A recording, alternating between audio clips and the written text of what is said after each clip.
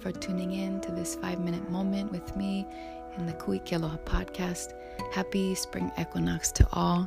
Mahalo for tuning in and contributing to a growing awareness, a consciousness of reassessing and reinvesting in the power structures that we can control within ourselves. Alright, mahalo nui for joining in. Today is episode 2, Control in the Coronavirus, Dominant Narratives. My name is Megan Lealoha. I'll be a practitioner and facilitator today.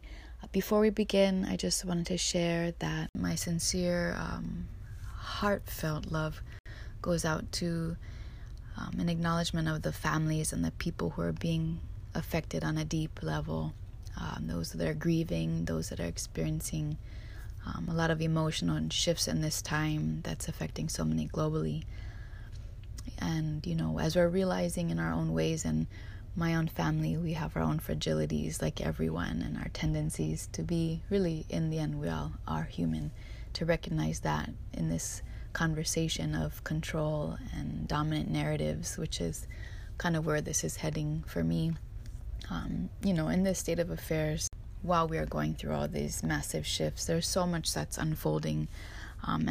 It's about taking a moment to place it all into context.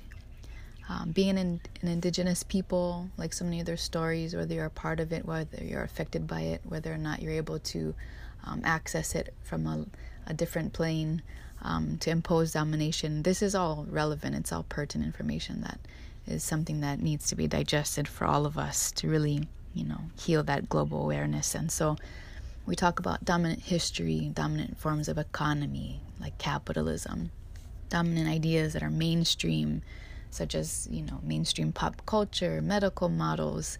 All of these things influence and really, in a way, can conduct our lives if we're not careful of staying present, staying conscious, checking in with ourselves about what really dictates how we shop, how we live, how we think, how we behave. Can we look more at how fear is igniting tendencies that we can free ourselves from, and look more at investing into compassion for those that are in more vulnerable states, those with pre-existing conditions, autoimmunity, things like that? Can we look at compassion for them?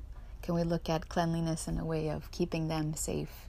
Can we look at where we invest our food security? Are we investing in foods that are causing our own destruction, or looking at the foods and the communities and the farmers that are going to save us, and a new kind of reawakening for survival, to move back towards a thriving nature where we can build happiness, health, prosperity, love, really true happiness for each and everyone? Can we look at ways to uncover what really is the root of this disease state? What is going on with our water systems? Can we look at what is contaminating our air? Can we look at the kinds of forced systems that are placing magnetic radiation around the globe in an effort to make profit and more efficiency for things like Wi-Fi? Are those the kind of things that are dismantling our own abilities to be at ease, to be without this fear?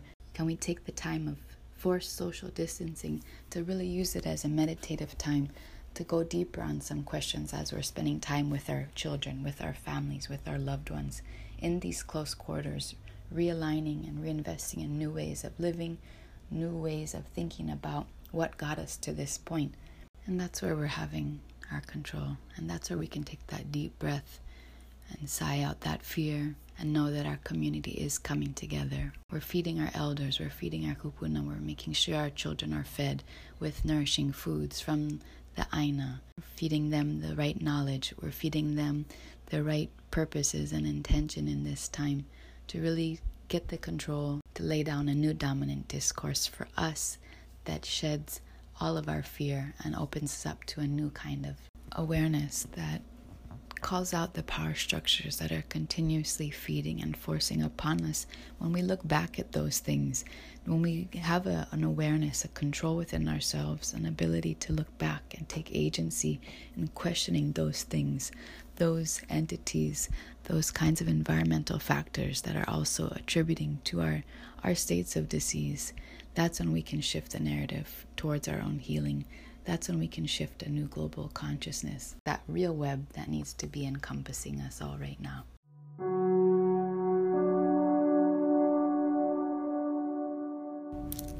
Mahalo nui for tuning in to the Kuiki Aloha podcast. If you're looking for more in-depth discussions around these kinds of topics, head on over to my website, kuikialoha.com. You can access my Patreon platform for community, health, and education building there. You can have access to the longer 25-minute moments, to live Q&As where we'll be getting together as a group, and as well as your individualized, personalized sessions with me, and community-activated art that'll be sent directly to your inboxes for messages, mantras, and images that you can keep with you at all times for those extra moments when we need inspiration. Mahalo to Melissa, to Melody, to Brenda, to Angelica for supporting this work and our movements together on that Patreon site. So appreciate your patronage.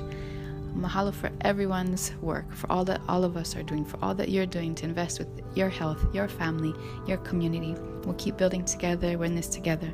Mahalo nui. Kuiki aloha.